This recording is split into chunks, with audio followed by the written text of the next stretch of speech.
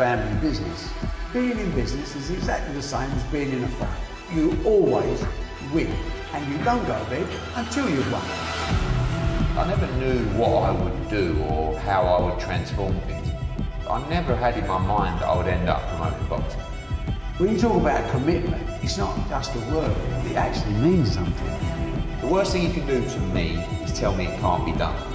I don't want people to say yes round me. I want people to create.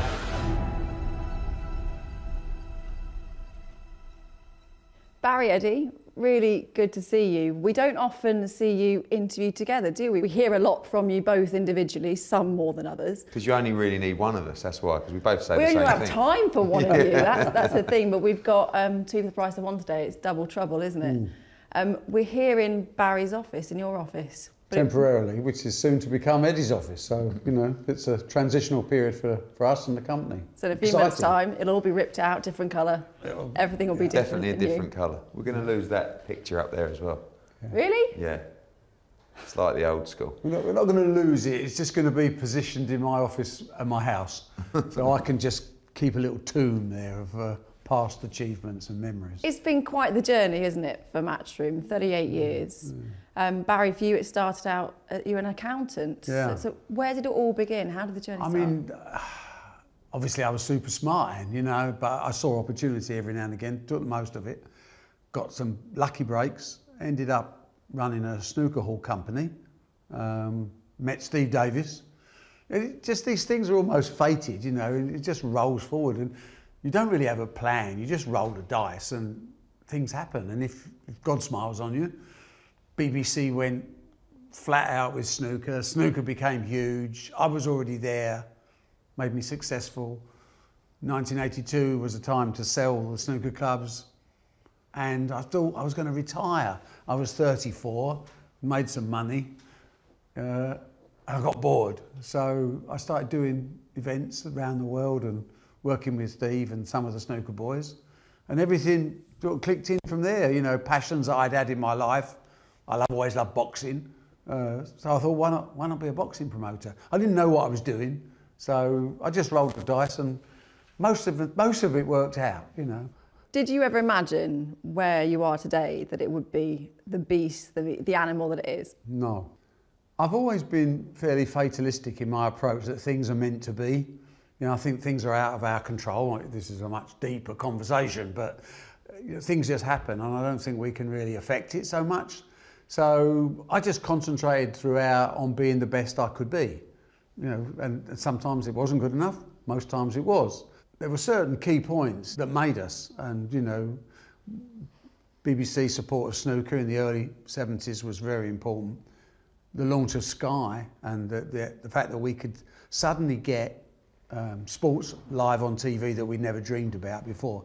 I mean, today's viewers have no understanding of what sport was like in the 70s. There was no sport, there was virtually nothing. So people like me come along with a flair and an appetite and a passion for niche sports, you know, the darts and the snooker and the bowling and the fish. There was nowhere to go until Sky came along. And, you know, I think we've done well for Sky and they've done well for us. But they certainly made our company by giving us a platform to live our dreams and to create opportunities for sportsmen and women. You just said that about the niche sports. I'll ask you this, Eddie, because that is something that Matchroom has always had a talent at doing, is sort of taking those niche sports, the ones that maybe are seen as less glamorous, sort of less attractive to people, and transforming them, repackaging them and really making them into something. What is the secret for that? I think it's probably about ownership of the sports itself. You know, it's I think when you go into a major sport with major organisations, with governing bodies, with multiple broadcasters, there's always a lot of mess to unfold. And it's very difficult to put your blueprint on a sport that's already in place. And I think what we've been able to do, and what the old man has done well, is to create their own vision around the sport. So with darts, yeah, it existed. It was mainly a pub game, and you know, every now and again they'd have an event at the Circus Tavern. But you could go in and rip up the script.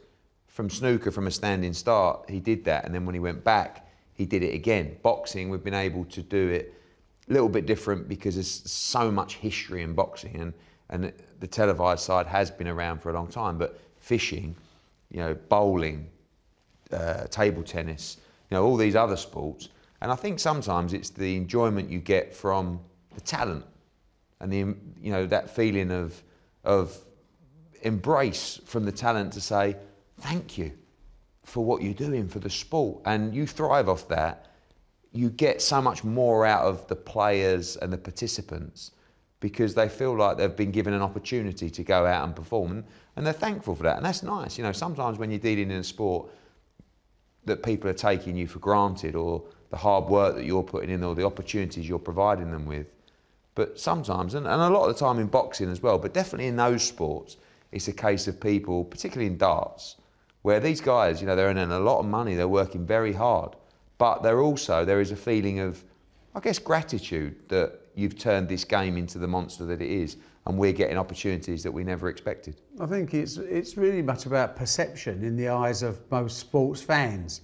If you don't go in at the top end, if you don't make enough noise, you'll be perceived to be just a little interest, a pastime. It's a pastime, it's not a sport, and the snobs of sport come in, just because dart players don't run as fast as Usain Bolt, it doesn't mean that darts is not a sport. But it's about respect. And also, with your numbers head on, it's about the volume. So millions of people go fishing, millions of people play darts. And yet, until we came along, it really wasn't of interest to broadcasters. It wasn't looked upon as a valuable broadcast property.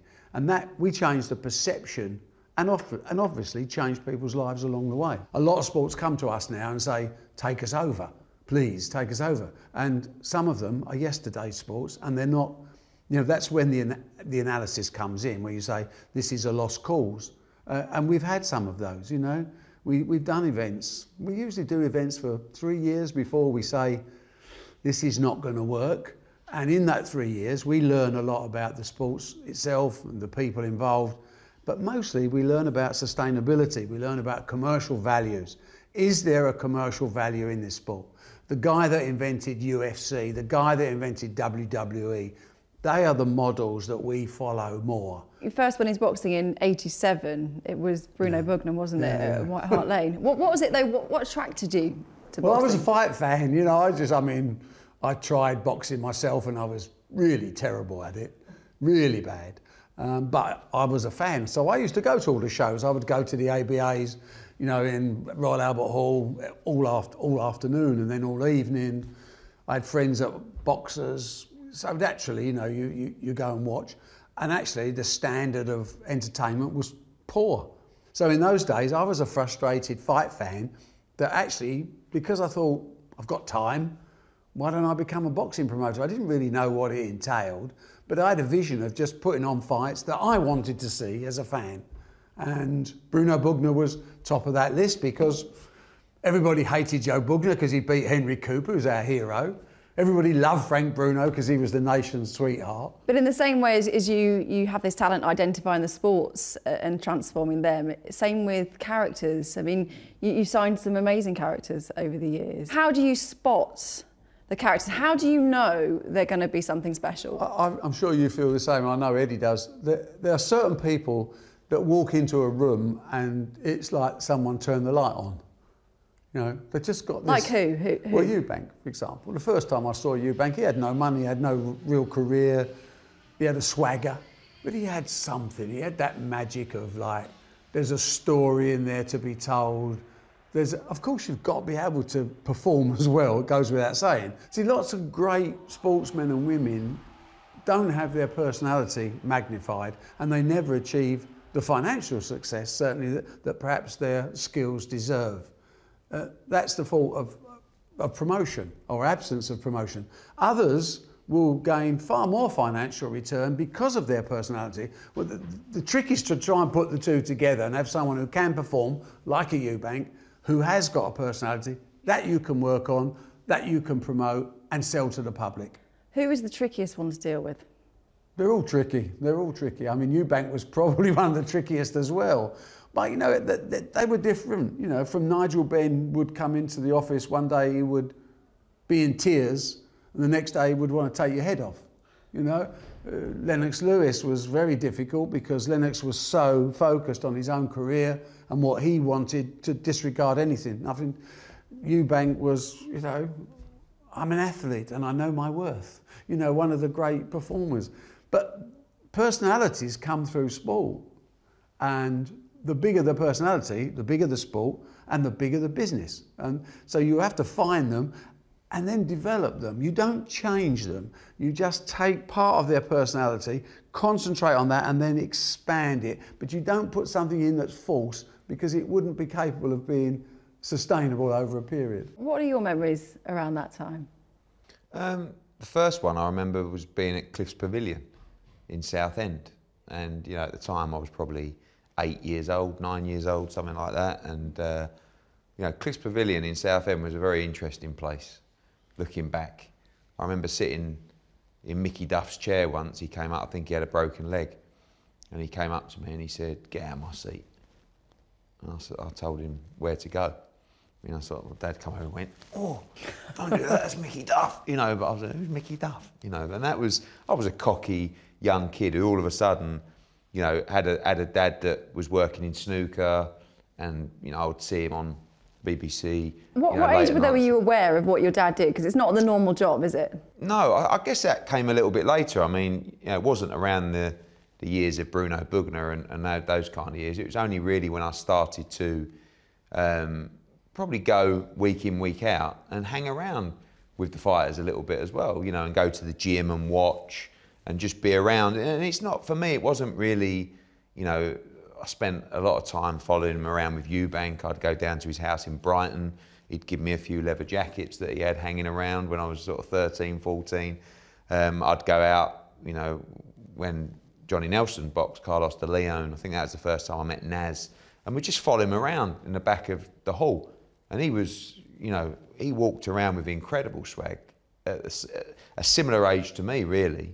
You know, a few years older, but walked around like he owned the place. And he was 15 or 14. And, you know, travelling around, eventually watching him fight Barrera, and, you know, going out to Germany and watching Johnny Nelson beat Marcus Bott, and going to South Africa to watch Eubank fight. You know, I was travelling around everywhere. I remember going to Hong Kong to watch Herbie Hyde fight Tommy Morrison, and the fight fell through at the weigh-in, and everyone was arguing and fighting, and I was in there, I was amongst it. You know, there was nearly a riot when Johnny Nelson knocked out Marcus Bott, and, you know, back then you're fearless, you don't really know what's going on, you're just immersed in this crazy world. So that was a great night with Marcus Bott, because Johnny was behind, you know, Johnny was never the most attractive knockout puncher, you know, his style didn't fit. But in the 12th round, he had nothing else to do, and he went out and he knocked Marcus Bott out, and the place went crazy.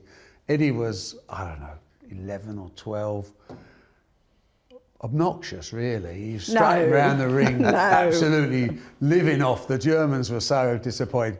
And Eddie turned around, I think you said your words to me, he said, "Dad, what a great night." He said, "I've had a couple of beers. Johnny's won in the 12th round. We just How old were you?" He said, we just need to have a fight with somebody." It was I think the drinking age in Germany is a bit lower, actually, to be fair. But yeah, I think he probably had a surreptitious slurp somewhere. But that was that was the life that I grew up around, really. And I would go to the gym in Romford, and we, you know, Freddie King, who was training the fighters at the time, my godfather, would drive around here at night, and they would have their meeting about boxing, and I would just sit in the study out there, and, you know, after school I would go to the Romford gym and just sit there, you know. But everything you're saying, that's so different to, well, pretty much most people's upbringings, right? But it was always a plan. I mean, it wasn't by mistake, or, you know, we were a family business, you know. And that was always a plan, was it, to keep it as a family business? In 1982, when Matchroom was formed, the shareholding was allocated 60% me, 20% Eddie, 20% Katie. Eddie was 3 or 4, Katie was 6. The shareholding is exactly the same today. It hasn't changed. Which I think should be discussed as well, actually. Is that part of the office change as well? Yeah. A lot of the time you're not a very nice person. I don't think you can be a great husband, and sometimes I think you can be a bad father. You know, your heart could be in the right place, but you have to be single-minded, and there's nothing that can get in the way. What was Barry like as a dad? He was good looking back. I mean, it's only when you become a father that you learn about the responsibilities and you know, the requirements, and you know, it's hard work, especially when you're so driven. You know, I know what I'm like, and I imagine he was exactly the same at my age, where, you know, quite frankly, I think to be successful and to have that relentless approach, a lot of the time you're not a very nice person. I don't think you can be a great husband, and sometimes I think you can be a bad father. You know, your heart could be in the right place, but you have to be single-minded, and there's nothing that can get in the way, even your kids, even your home life, because you're that driven. And I think sometimes I look back now, especially after the lockdown and being at home a lot more, and thinking now that there's been a lot of times where maybe I've made decisions that I shouldn't have because of the disregard for everything else in my life other than the focus of achievement. And I think, really, I share the same qualities in that respect of, he would come home, you know, I would sit out there on the landing and wait for him to pull in off the bend there. You know, and as soon as he got in, it was, let's go out there and play cricket. You know, and he would never say, no, it's not, you know, he would always go out there. And at the time, you take that for granted. But now, having experienced the same thing, you know, when I get home from travelling to America or whatever, you know, and you're absolutely shattered, Dad, can we go to the park? Yeah, of course we can. Put the tracksuit on, off you go.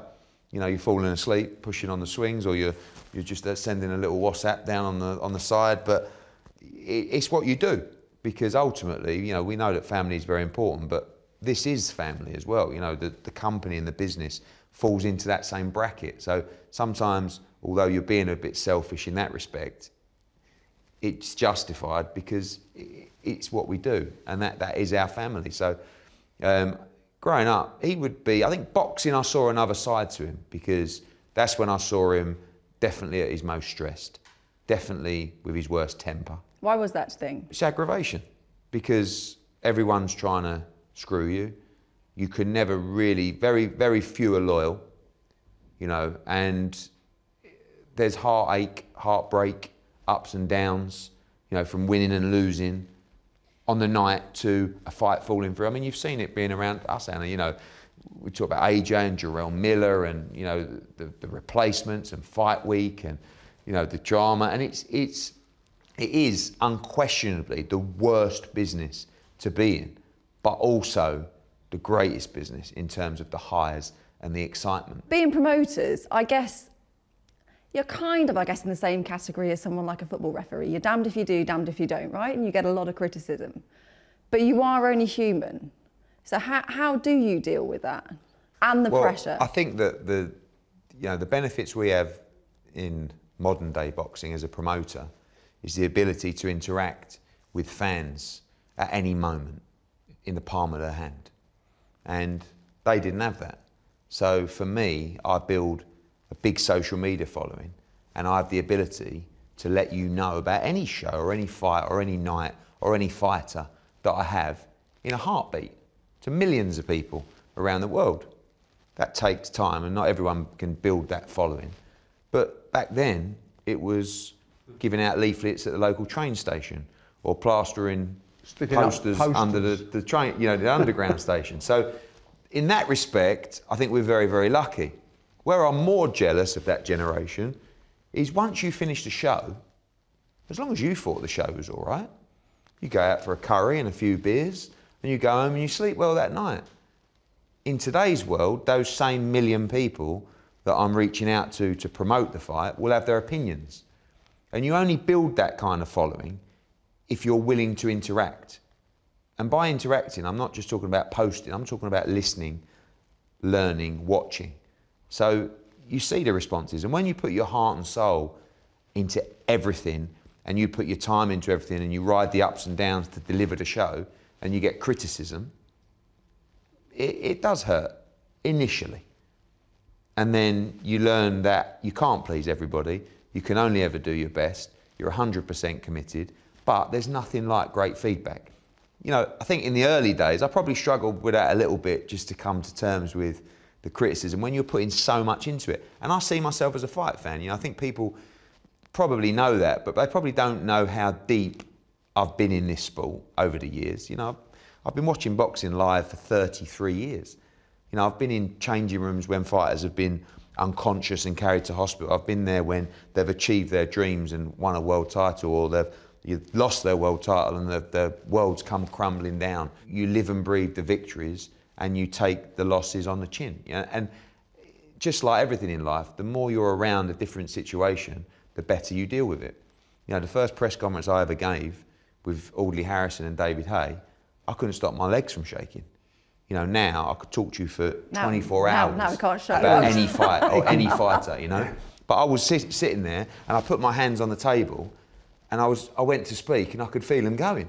So I put them underneath my legs and then I just went for it. You know, you might not have noticed it at the time, but I did. And it's only when you put yourself in different situations, that's why, you know, when you suffer a massive defeat or, you know, a situation that you've never dealt with before, in the old days, I would turn to him and say, Dad, bloody hell, you know. Oh, I mean, even up to when AJ lost to Ruiz, you know, the first person I turned to was him to say, you know, and he just went, it's boxing, off you go. And then you go, all right, bang, you know, you're in it, you deal with everything, you deal with AJ, deal with the media, you deal with the contract, and on you go.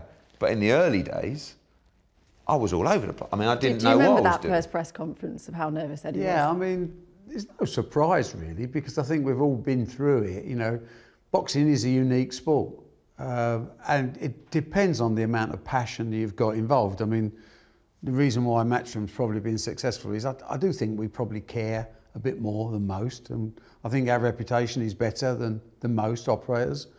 But mostly we have real passion. It's not invented. You know, it's a good business, makes money.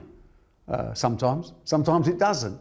But the thing is, you never have a dull night. And there are always questions you're asking yourself, and you can always improve. You know, for me, I fell out of love with boxing after about 10 years because it was a terrible business.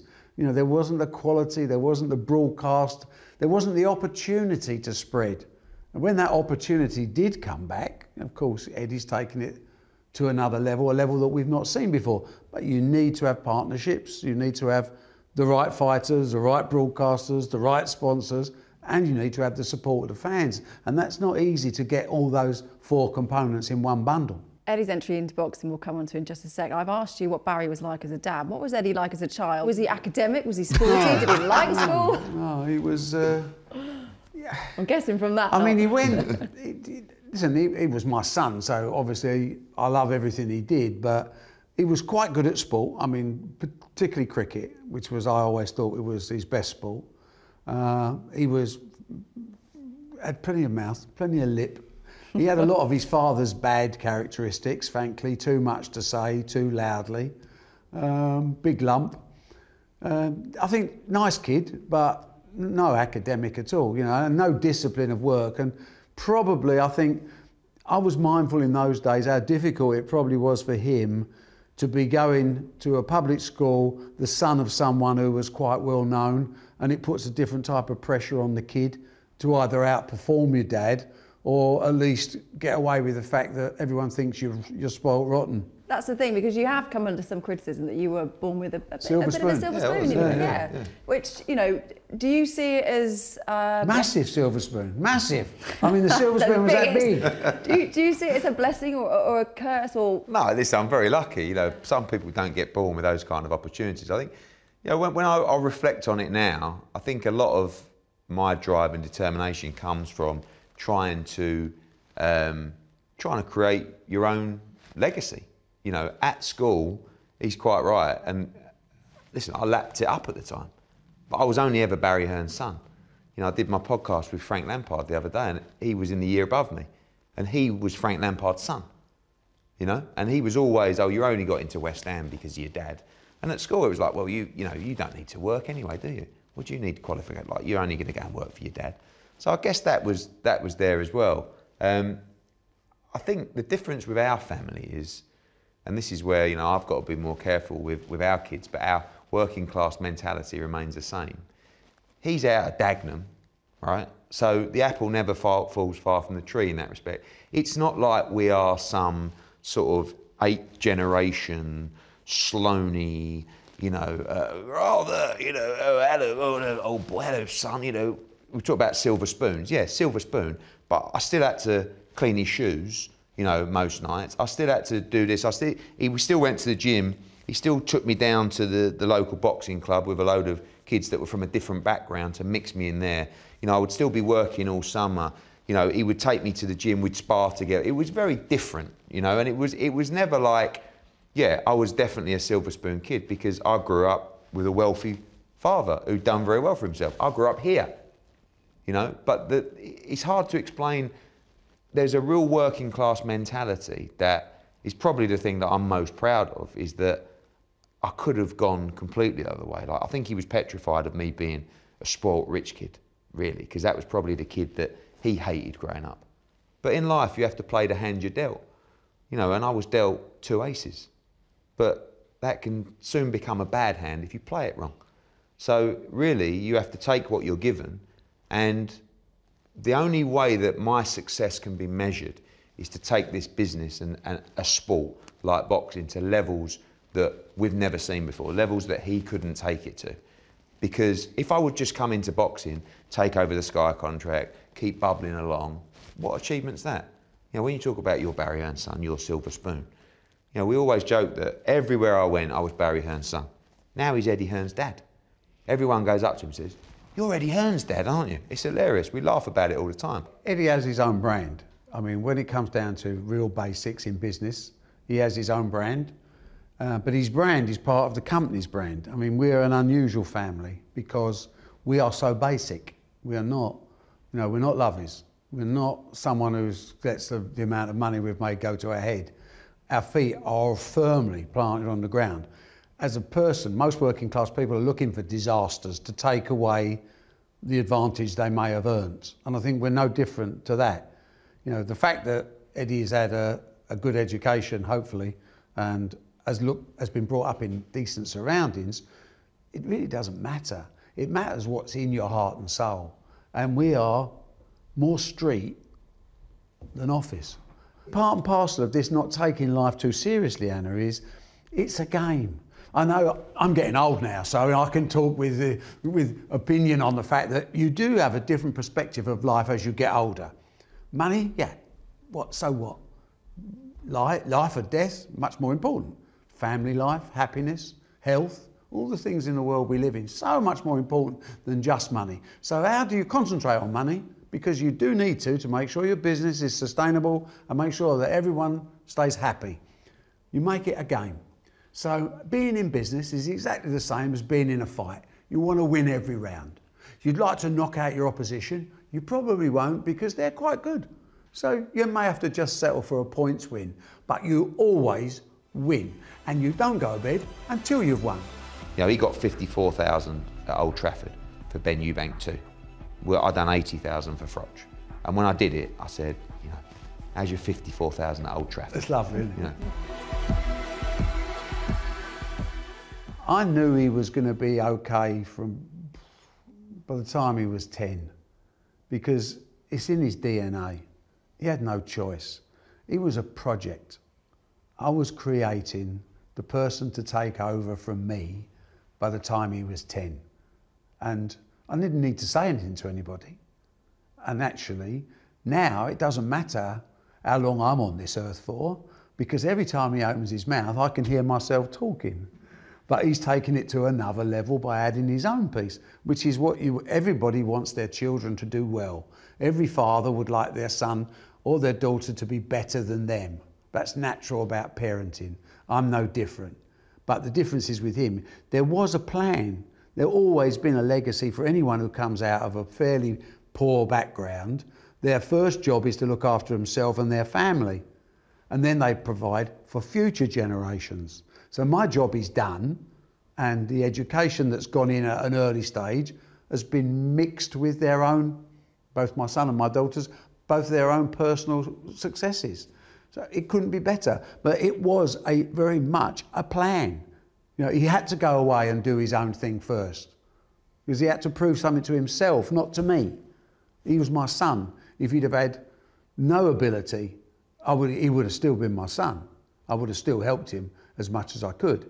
It's just turned out rather well that he's also a better operator than his dad. How do you feel about that? Yeah, I mean, to be called a project, you know, it's interesting. Feels like it's a bit like the Truman Show, really. No, but he's right, you know, and I think the stuff early on, going out, you know, going through the local paper, getting a job in telesales, and, you know, finishing college and going out and working in the industry, writing off to these businesses myself, going to the interviews. Now, that was a time where I wasn't really dropping the fact that I was Barry Hearn's son, because sometimes in that environment it's more of a hindrance to what are you doing here, you know. So that was stuff that I felt like I had to go and achieve myself. I never wanted to join the business straight out of college because that's what everyone says I would do, and I wanted to get the experience. I never knew what I would do or how I would transform things, and I certainly didn't think when I left college I want to be a boxing promoter. Now, from the age of 8 or 9 to 14 or 15, there wasn't a fighter in the country whose record I didn't know.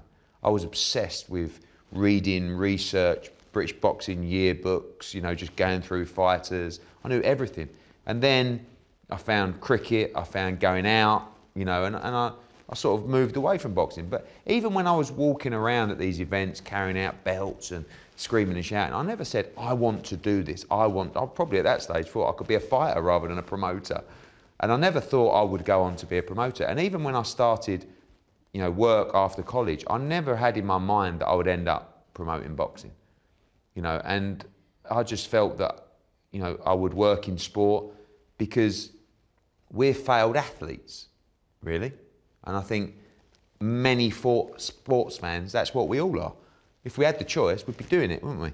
But we couldn't do it because we weren't good enough. So the next best thing is to work in sport and try and get, you know, he always says if you can get 1%. I totally agree with you on that. If you can get 1% of the adrenaline, you know, that a fighter can get when they walk to the ring, then you're lucky. I feel like I get 40 or 50% a lot of the time. But we're all, anyone that loves sport, anyone that loves to play sport, anyone that had dreams to go on and, you know, win the Ashes or go out and fight at Madison Square Garden and couldn't achieve that, to work within it and to take a small piece of that is the next best thing. The experiences that I've had with fighters, the ones that you're closest to are always the ones you have the greatest experiences with, but they're also the ones that you would take a bullet for or you would go the extra yard for, you know. And there's been 4 or 5 of them in my career where I would do anything for, you know, and still their careers have ended now, some of them, and remain some of my closest friends. You know, and that's when you get the great nights, and you see it. You know, we're never ones to hide our emotion, and we might make plonkers of ourselves sometimes when we're jumping over ropes and celebrating. That's not money. That's passion. That's enjoyment. That's fulfillment. That's being part of someone realising their dream. That's pure passion. Dancing on a boat. No, that's just sad. You know, that's just sad. Yeah. Is it as much about managing egos though in your job? Dealing with fighters in that respect? I think so. I think honesty goes a long way, and that's something that has always been drummed into me. You know, you're always better off being honest because you haven't got to worry about what you said. You know, and I think as you get older, you start to become more and more honest. I mean, he's brutally honest. And I'm sure back in the day he used to tell a few pork pies, but actually we live in a world now, especially coming off the back of the pandemic, that's been really fascinating and interesting, developing fighters' careers in this environment that we're in now. And honesty is by far the best tool to sit down with a fighter and say, look, this is the situation we're in right now. This is what I think you should do. You may not like it. We don't like it. That's the thing. Some of the conversations must be really tough. But we're seeing, for the first time actually, we're seeing people believe in problems that exist because they see it with their own eyes. They know where we're at in the world right now, but we're committed to continuing the path of their career, to making sure they get paid, to putting a plan together, to keep expanding worldwide, even in this environment. So once a fighter has that trust in you, you know, people like Tony Bellew, you get in a relationship with them, and even AJ to a certain extent as well, where you will sit down with them and say, right, this is where we're at the moment, blah, blah, blah. And they will say to you, whatever you think, is the best option for me, I'm in. And that kind of responsibility, you know, I can't explain that. Like that motivates you so much to deliver when someone puts that trust in you. And people like Tony, the amount of times towards the back end of the career where Tony would say to me, look, you know what you're doing, I trust you. You know, and AJ the same. And actually, when you think of the size of AJ, we say a lot, probably not our easiest client, but the one that has the most vision and most trust in us and what we're doing. He'll always speak to Rob McCracken, or he'll speak to Freddie or 258, but we all share the same vision. And when someone the size of Anthony Joshua says, you're the man, and you know what we're doing. AJ, we've got a situation with the belts. Oh, what? You handle it. You both have had probably a couple of the best seats in the house when it comes to watching sporting events. I mean, many people jealous of where you get to see and what you get to see.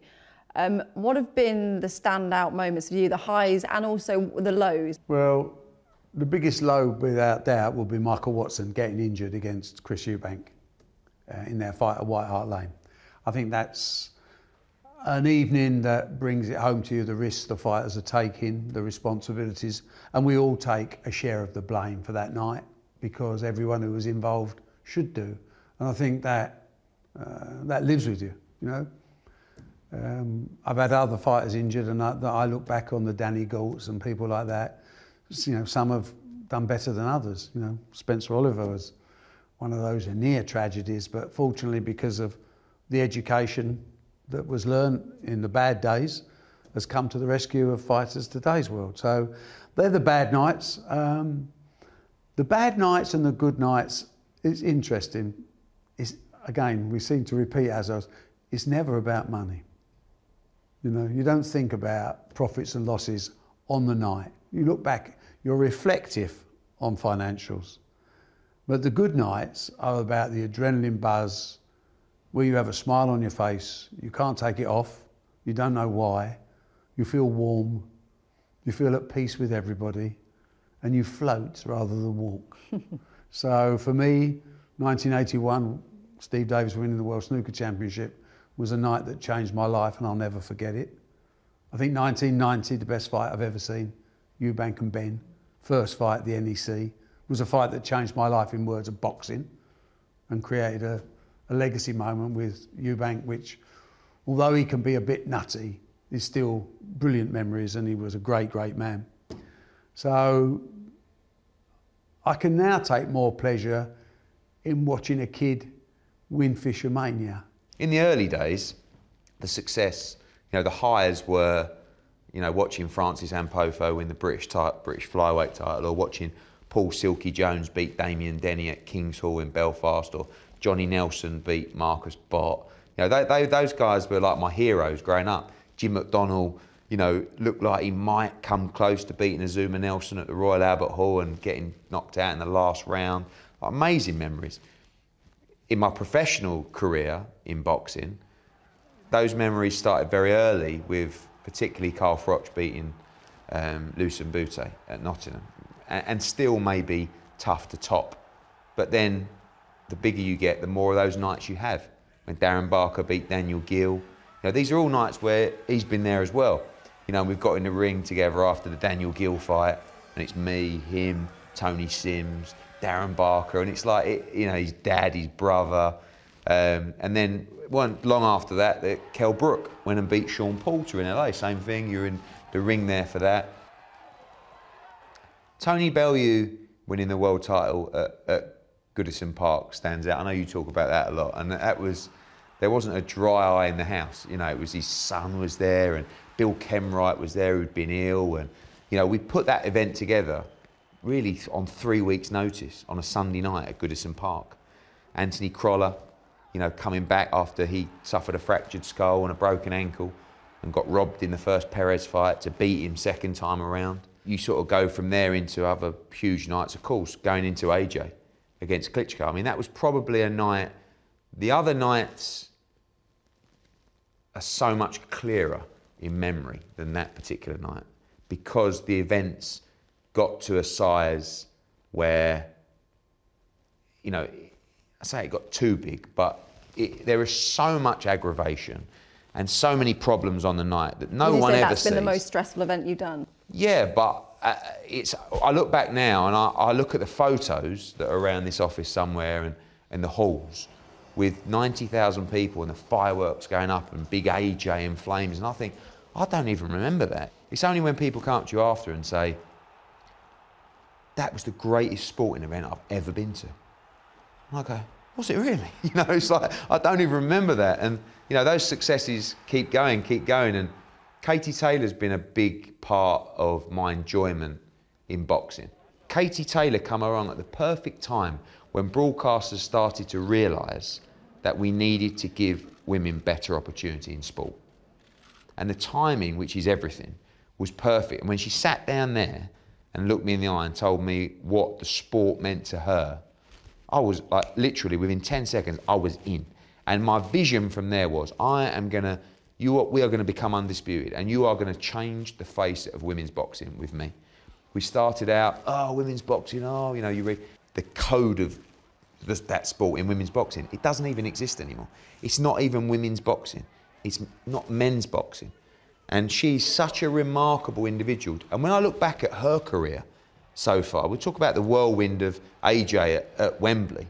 You know, you go back to, she's boxed at Wembley Stadium, the Millennium Stadium, Madison Square Garden, the TD Arena in Boston, Philadelphia. She's boxed in front of a full Madison Square Garden for AJ. She's boxed here at Fight Camp. It's unbelievable what she has achieved. And she is so motivating. Talk about motivating me. She's the kind of person that motivates me. AJ, when I'm around AJ, the energy that he gives me and the motivation that he gives me, that's being around those kind of people with that kind of passion lifts you. Family's always been massively important. And as you said earlier, it's family first, business second. And you're a man of tradition, a family tradition. You have your Sunday lunches, don't you? Yeah. Every Sunday.